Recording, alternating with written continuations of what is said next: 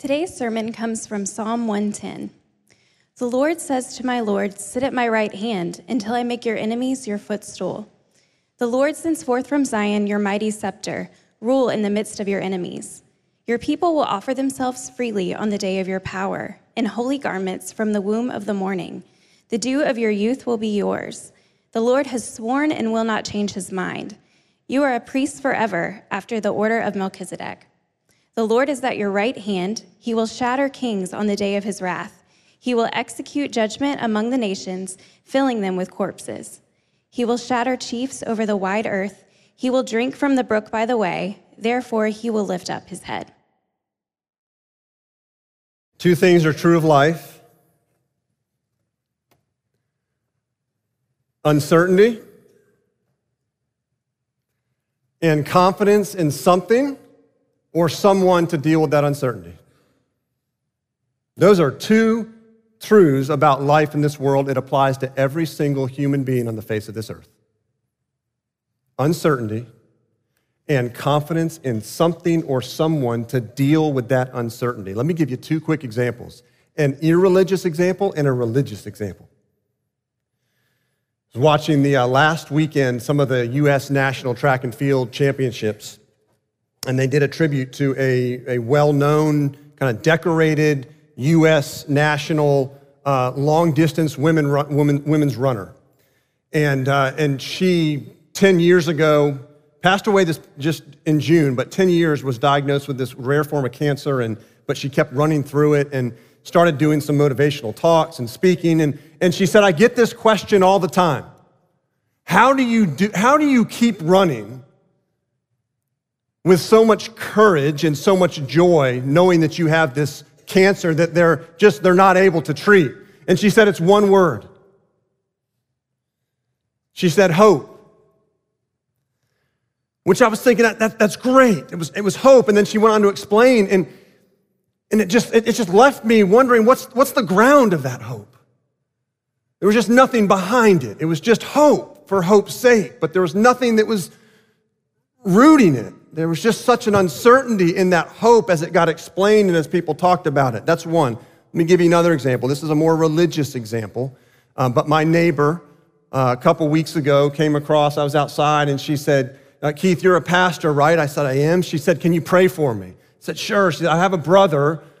He lives in a different country, and he just got diagnosed with," and she said the disease, it's super rare, and she said the doctors have never even really seen this in a person in their mid-40s, and you could tell she was very distraught. There was just uncertainty, treatment, they didn't know what to do, and she said, "Would you pray?" I said, "Sure." And she was wearing some garments from her religious background, and she said, I'm wearing this and I'm fasting twice a week, and then she said this: "When life gets disturbed,"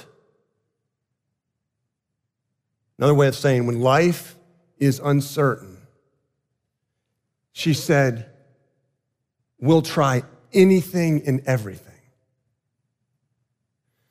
Their life had turned into this at that point, somewhat of a religious frenzy of trying to somehow bring some certainty to this situation with her brother.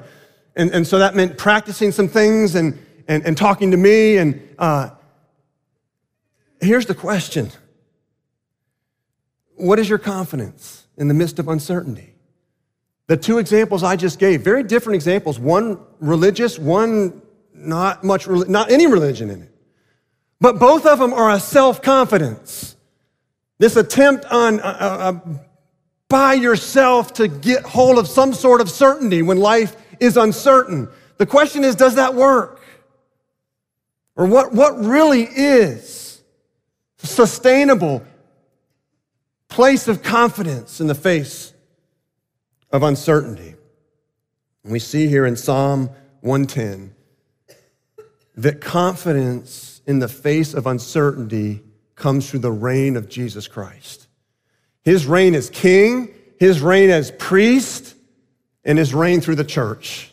First, Christ reigns as king. Verse 1, "The Lord said to my Lord, sit at my right hand until I make your enemies your footstool." This verse is quoted numerous times in the New Testament. It's all over the place, the number of times it's quoted. One of the significant places that it's quoted is in Acts chapter 2. Acts chapter 2, when Peter is delivering his sermon at Pentecost. When he quotes verse 1 of Psalm 110, he prefaces it by saying this: "For David did not ascend into the heavens." Peter's whole point in quoting verse 1 and saying David didn't ascend in the heavens is to say this, that when David wrote this, he wasn't speaking of himself. If you see it in your Bible, the Lord, all capital letters, that means the personal covenant name of God in Hebrew. It's Yahweh. So God says to my Lord. David's not speaking of himself. Under a spirit of prophecy, we see through the New Testament, he was speaking about Christ and specifically about Christ's ascension. You see, Jesus rose from the dead and spent 40 days on earth after he rose, appearing to a bunch of people. Then he rose, ascended back into heaven, was seated at the right hand of God, and 10 days later sent his Spirit at Pentecost, where we see Peter preaching the sermon. You know, Christ's ascension oftentimes gets treated like the red-headed stepchild. We don't talk about it a lot. It gets very little coverage in the grand scheme of Christ's death and resurrection. But do you realize that after Christ rose from the dead, he appeared to a lot of people, but nothing really happened of any significance until Jesus ascended back into heaven, took his seat at the right hand of God, and was enthroned as king. And as soon as Jesus ascended and was enthroned as king, things started happening. In fact, at the end of Acts chapter 2, 3,000 people, 3,000 repent of their sin and turn to Jesus Christ. And that's all because of the miracle that we see at Pentecost, and that is that the Holy Spirit poured out, filled, empowered the apostles to speak this good news of Jesus in other languages. The nations were gathered at Pentecost. And at Pentecost, you see the great reversal of the Tower of Babel in Genesis 11. Remember, in Genesis 11, what did God do? He confused the languages so they couldn't understand each other. It was an act of judgment so they wouldn't continue building this monument of rebellion against him. So he scattered the nations. And here in Acts chapter 2 at Pentecost, we see the gospel being communicated so that all nations can understand it and the nations being gathered. It's the great reversal of the Tower of Babel. You know, in Acts 2, the crowds are just, they think the apostles are drunk because of what's happening. It was that profound. And they say, no, Peter gets up and says, no, we're not drunk. It's early in the morning. And then he quotes the prophet Joel and says, why are you surprised at what you're seeing happen here? And then he reads from the prophet Joel. And in the last days, it shall be, God declares, that I will pour out my Spirit on all flesh. And I will show wonders in the heavens above and signs on the earth below, blood and fire and vapor of smoke. The sun shall be turned to darkness and the moon to blood before the day of the Lord comes, the great and magnificent day. And it shall come to pass that everyone who calls on the name of the Lord shall be saved.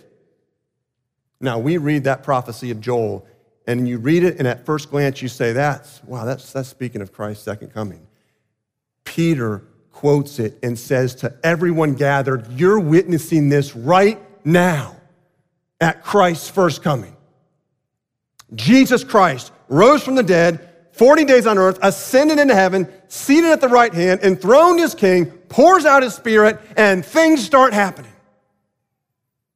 Powerful acts of God. How powerful is King Jesus? Look at verse 2 of Psalm 110. The Lord, Yahweh, God, sends forth from Zion. That Zion is the city of David. God sends forth from the city of David, in the line of David, the king who would sit on David's throne. Right? Your mighty scepter. A scepter is just it's a staff or a rod, symbolic of sovereignty and authority. Your mighty scepter here is actually referring to the king himself, to Jesus Christ himself. And then it says, rule in the midst of your enemies. Now there's special emphasis here. This isn't just talking about the general rule of a king who rules over his people who have pledged allegiance to him. This is special. This is talking about rule over people even when they resist. This is saying that King Jesus rules even behind enemy lines. And Peter brings this point out in his sermon at Pentecost when he says, God raised him up, speaking of Jesus, loosing the pangs of death, because it was not possible for him to be held by it. Jesus marched into the jaws of death and defeated it. Jesus marched in to the jaws of what 1 Corinthians 15 talks about is our greatest enemy. That death is our greatest enemy. You think about the fear and the uncertainty that it brings. And Jesus walked straight into that enemy, behind enemy lines. And absolutely crushed it. So here's what you need to think about. If Jesus reigns over what has been the greatest source of fear and uncertainty in human history, and that is death itself, if he reigns over that, then he certainly reigns over any kind of uncertainty that you have in your life.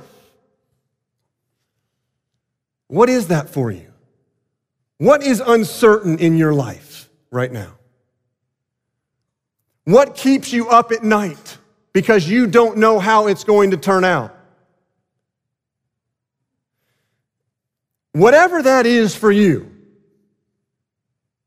you need to hear loud and clear that that may be uncertain for you. That is not uncertain to Jesus. That King Jesus reigns over your uncertainty. That means that your sickness does not reign. Your cancer does not reign. Your mental illness does not reign. Your depression does not reign. Your rocky marriage does not reign. Your dysfunctional family does not reign. Your horrific past does not reign. You say, well, Keith, I hear you, but it doesn't feel like Jesus is reigning. Let me say this as soft as I can, but as firm as I can. Your feelings don't reign. King Jesus reigns over your feelings. He reigns over your uncertainty.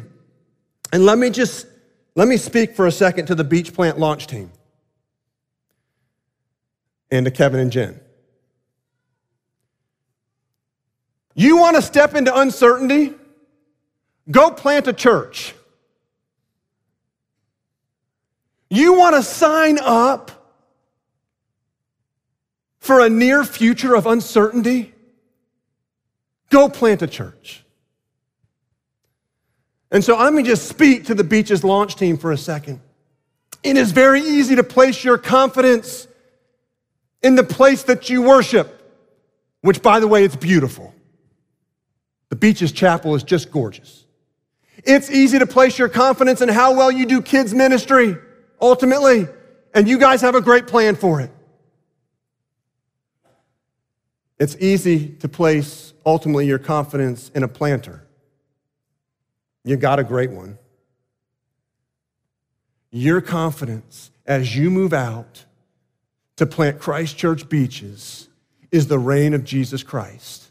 And Jesus says, I will build my church, and the gates of hell will not prevail against it. Why can he say that?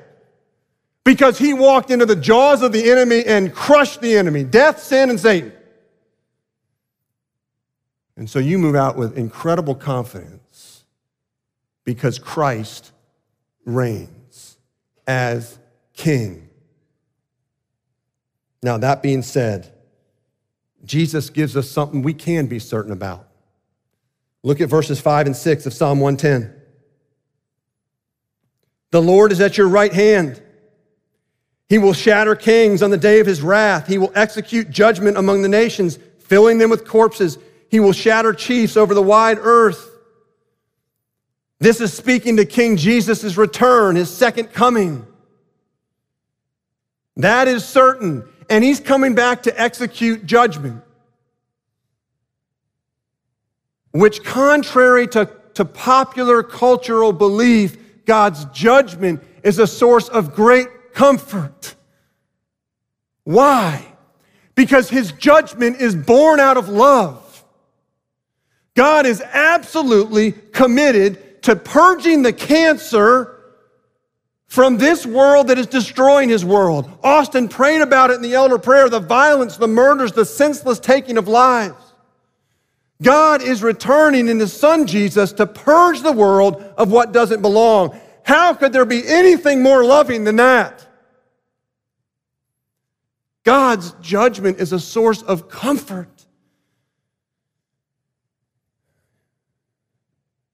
And yet the pinnacle of it is that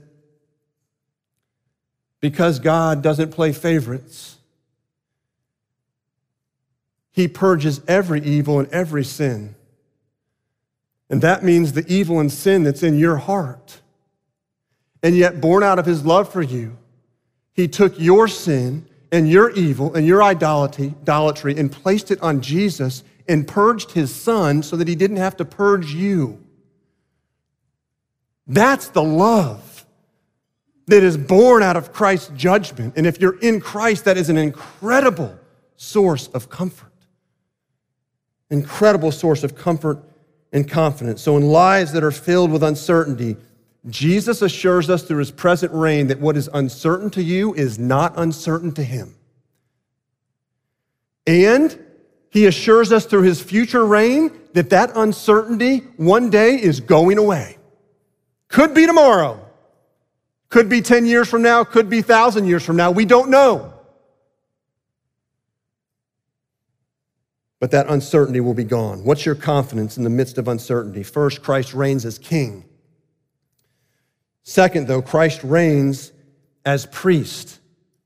As I said, verse 1 of Psalm 110 gets quoted numerous times in the New Testament, and each place it's quoted draws out different meanings of the verse. And one of the places that verse 1 is quoted in is Hebrews chapter 10. And it speaks towards Christ's reign, not just as enthroned as king, but his reign as he works as priest. Hebrews 10, 12 to 13. But when Christ had offered for all time a single sacrifice for sins, he sat down at the right hand of God. There's the ascension language. Enthroned, waiting from that time until his enemies should be made a footstool for his feet. What we see here is that this language in verse 1 of Psalm 110 that refers to his enthronement as king and his work as king also refers to his work as priest, his work of intercession on our behalf. As priest, he offered for all time a single sacrifice for sins. Now, what did this accomplish? Hebrews 10:14, the next verse. For by a single offering, he has perfected for all time those who are being sanctified. He has perfected. That is past tense. And that word for perfected means finished or completed. What that means is that if you're in Christ, you stand holy and blameless before God. That the perpetual and perfect obedience of Jesus Christ has been credited towards you, so that you have the righteousness of Christ, and your position before God is holy and blameless. Now you say, That's great, but I certainly don't see that day to day. What I see in my life day to day is sin.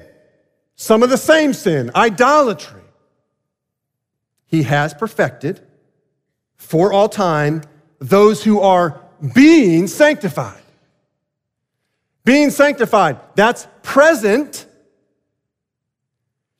and it's passive, which means that's God acting on you. That God is acting on you to transform you into what you already are. Several months ago, I had a conversation with a young woman after church who was struggling with assurance. She came up and she said, I heard what you said, and I look at my sin, I look at my idolatry, but more than anything, I look at my just fickle commitment to the Lord. And it leaves me questioning my salvation. I have no assurance. Now, how could have I answered her? Now, let me give you a little context. She was here just for a couple months on a summer project as a college student. She was here on a discipleship, training, leadership college summer. Here's how I could have responded. I could have said, listen, look where you're at. Look at the commitment you've made.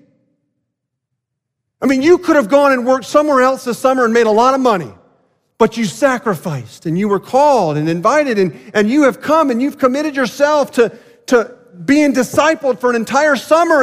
And I could have taken the approach like that. And you know what that would have done? That would have made her feel worse. Because that would have been the approach of creating a subjective fight between good and bad. Me saying, no, look at all the good in your life. And she's saying, look at all the bad. Look at all the good. Look at all the bad. Look at all the good. Look at all the bad. And it wouldn't have helped a bit. Why? Because she needed a perspective change. She needed a perspective change. You ever looked at one of those pictures and you look at it from one angle and you see a certain image, and then you look at it from another angle and you see a different picture? Okay, for all of you that care, the formal name of that is, it's a lenticular.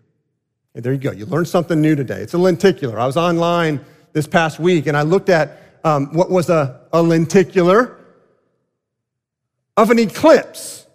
And it was a 5-phase one, which means there were 5 pictures embedded in this picture, and 5 different angles would give you the 5 different pictures. And when you look at it from one angle, you see the sun and you see the moon.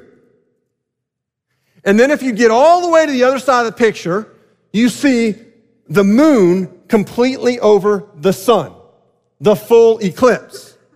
And then all the pictures in between are the process. Now, if I'm standing on one side of that picture and I see the sun and the moon, I have absolutely zero assurance, zero confidence that I'm looking at an eclipse or an eclipse in process, even if you tell me that's what I'm looking at. The only way that I can be confident and assured that I'm looking at an eclipse, a full eclipse, is if I get on the other side and look at it from a different perspective. The only way that you're going to find confidence in the face of your sin and your idolatry and your fickle commitment is if you have a change of perspective. Now, let me just say this. The scriptures do talk about introspection. That you are, yes, you look at your life, you look at is there sin in my life? Yes, there's a place for that. But for every one look at that side of the picture, you need about 10 looks at the other side that's Christ's perspective of you. Not just your perspective, but Christ's perspective over you. And what he says is, I have perfected you, and I am sanctifying you. That's the work of Jesus Christ as your priest. And if Christ is not functionally reigning over you as priest, you will be full of uncertainty when it comes to your salvation and your standing before God. But Christ doesn't just reign over you as priest who offered himself one time.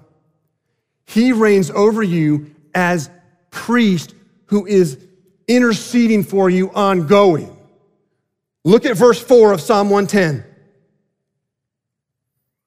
The Lord, again, all caps there, God, Yahweh, the Lord has sworn and will not change his mind. You are a priest forever after the order of Melchizedek. This is God speaking of his son, the Messiah he sent in the order of Melchizedek. Now, who is Melchizedek? Well, he's a king and a priest who shows up in Genesis chapter 14 in an encounter with Abraham. And he blesses Abraham, and then Abraham gives him 1/10 of all he has. Now, it's a very mysterious story because it's almost like Melchizedek just pops up out of nowhere and then just kind of disappears. Hebrews chapter 7 gives the interpretation of who Melchizedek is. Melchizedek was without father or mother or genealogy, having neither beginning of days nor end of life, but resembling the Son of God, he continues a priest forever. So Hebrews 7 quotes verse 4 out of Psalm 110 to make the point that Jesus Christ is an ongoing priest who's giving ongoing intercession. Now, why is this significant? Hebrews 7:23. The former priests were many in number because they were prevented by death from continuing in office. That's just speaking of the Old Testament priests. But he, Jesus, holds his priesthood permanently because he continues forever. Consequently, listen to this, he is able to save to the uttermost. That means completely. Those who draw near to God through him, since he always lives to make intercession for them. Do you know what that means? That means that Jesus Christ is constantly interceding for you in the throne room at the right hand of God. Constantly. What's this look like? I'm going to give you one example. I could give you 100. We don't have time for it. Let me give you one. Father, she is about to lash out in anger at her children because they're being particularly difficult today. Would you give her strength to respond patiently and to not lose her temper? That's intercession. Now let me take it a step further. 10 seconds later, you lose your temper and you lash out at your kids in anger. Father, she has lashed out in anger at her children. I paid for that on the cross. I shed my blood for that. Would you please forgive her? Now you take that example and you run it across whatever sin that you deal with. You have a Savior, a priest who is constantly interceding for you. In fact, 1 John 2:1 says it this way. If anyone does sin, we have an advocate with the Father, Jesus Christ the righteous. Christ reigns as your priestly advocate, not as your accuser. Accusation comes from the world, the flesh, and the devil. Advocacy comes from Jesus Christ. He reigns over you as priest. So what's your confidence in the midst of uncertainty? Christ reigns as your king, which means what's uncertain to you is not uncertain to him. Christ reigns as priest, which means that the uncertainty of your sin, and at times what feels like the uncertainty of your salvation because of your sin, right? Christ reigns over that as your priest. interceding for you. And finally, Christ reigns through his church. Look at verse 3. Your people will offer themselves freely on the day of your power in holy garments from the womb of the morning. The dew of your youth will be yours. This is a verse, again, written by King David, speaking of a situation where a king is going out to battle and people offer themselves as soldiers in the battle to accomplish the mission, right? As the dew of the morning. It just means that it's all over the place, that many people are coming to offer themselves for the sake of the mission. We see it in Judges chapter 5 with Deborah. After she wins a great victory as judge, she writes a song, a victory song, and she praises the people and the leaders for offering themselves freely. Now, there are two critical truths that come out of this verse 3, offering yourself freely. Number one is it's your people offer themselves. It's plural. That this is people, plural, offering themselves. And this speaks to the communal mission of the church.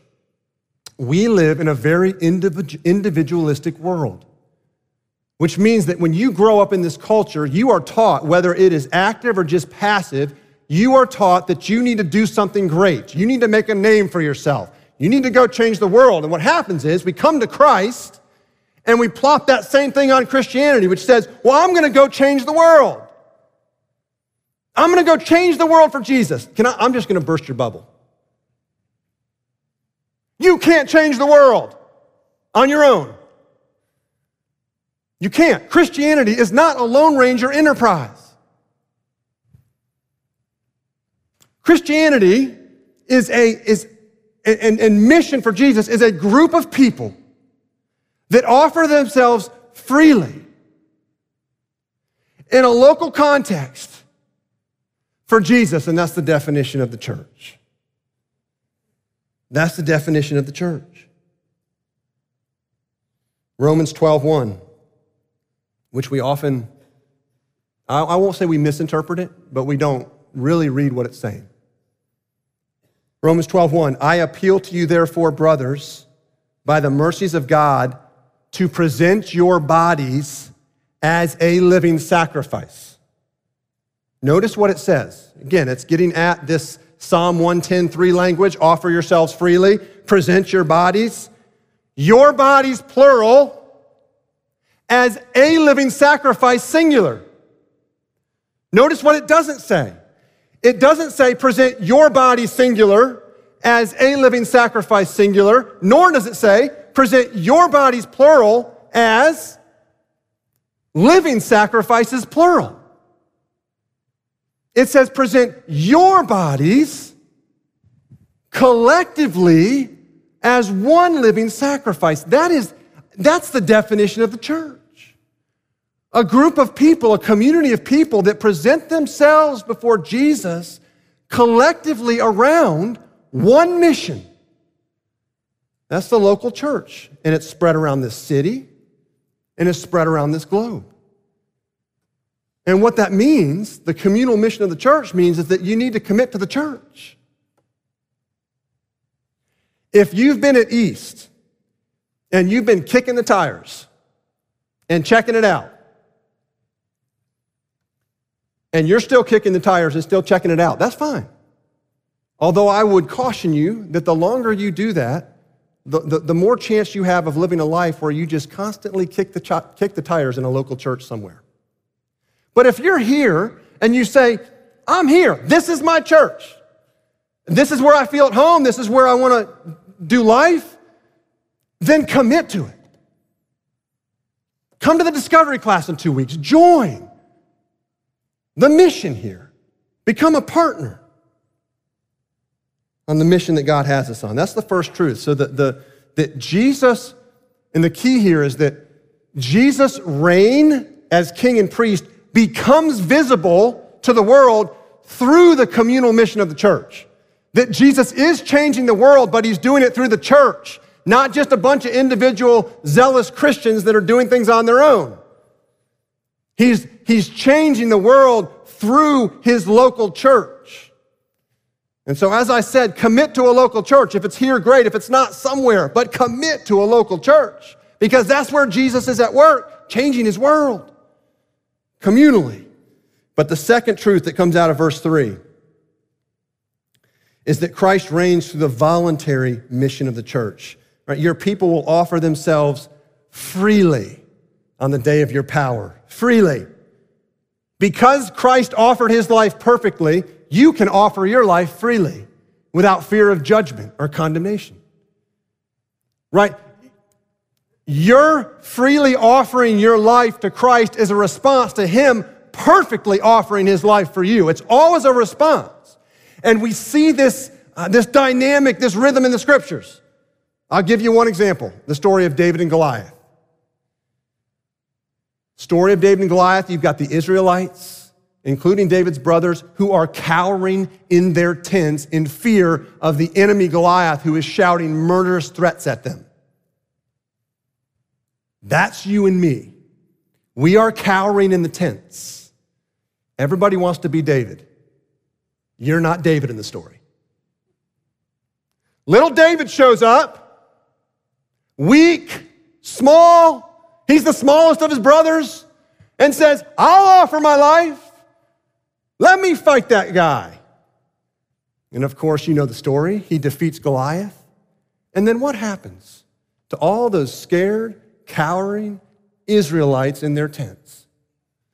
They come running out. They're cheering. They're high-fiving, right? Victory's been won. And they start chasing down the Philistines. They offer themselves freely in response to David offering himself perfectly to defeat the enemy. And the same is true today, because that's pointing to Christ. You offer yourself freely without fear of condemnation or judgment because Jesus has offered himself perfectly, has gone into the jaws of death, has defeated the enemy, defeated your sin, defeated death. And so your response is, here's my life. Freely. Not out of just duty or obligation. You offer yourself freely. What's your confidence in the midst of uncertainty? If your confidence is anything but the reign of Christ as king or as priest, then your confidence is going to wax and wane. It's going to be destroyed at times.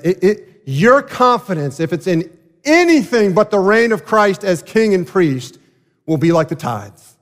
They come and they go. But in the midst of the uncertainty of your life in this world, there is absolute bedrock, solid confidence in the reign of Jesus Christ as your king, as your priest, and as the one who's returning. Let's pray.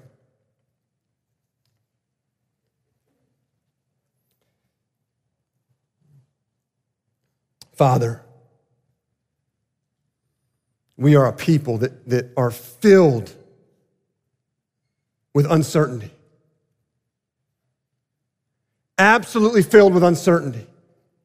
And we confess to you, Father, the many things and people that we look to try to establish confidence in the midst of that uncertainty. We humbly ask this morning that you would turn our hearts away from those things that provide false confidence and waxing and waning confidence to you, Jesus, the one who has ascended, is at the right hand of the Father, enthroned as King. That we would see you, Jesus, and be confident that what is uncertain to us is not uncertain to you. And that, Father, when we are overcome with the guilt and the weight of our sin and idolatry, that we would look to your Son, Jesus, and Jesus, as we look to you, we would see you as our advocate,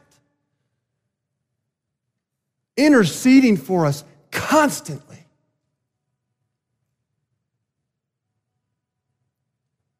Father, as we close now in worship, would we sing as a people who are looking to the King? Would we sing as a people who are confident because of your work, King Jesus. We pray this all in your name. Amen.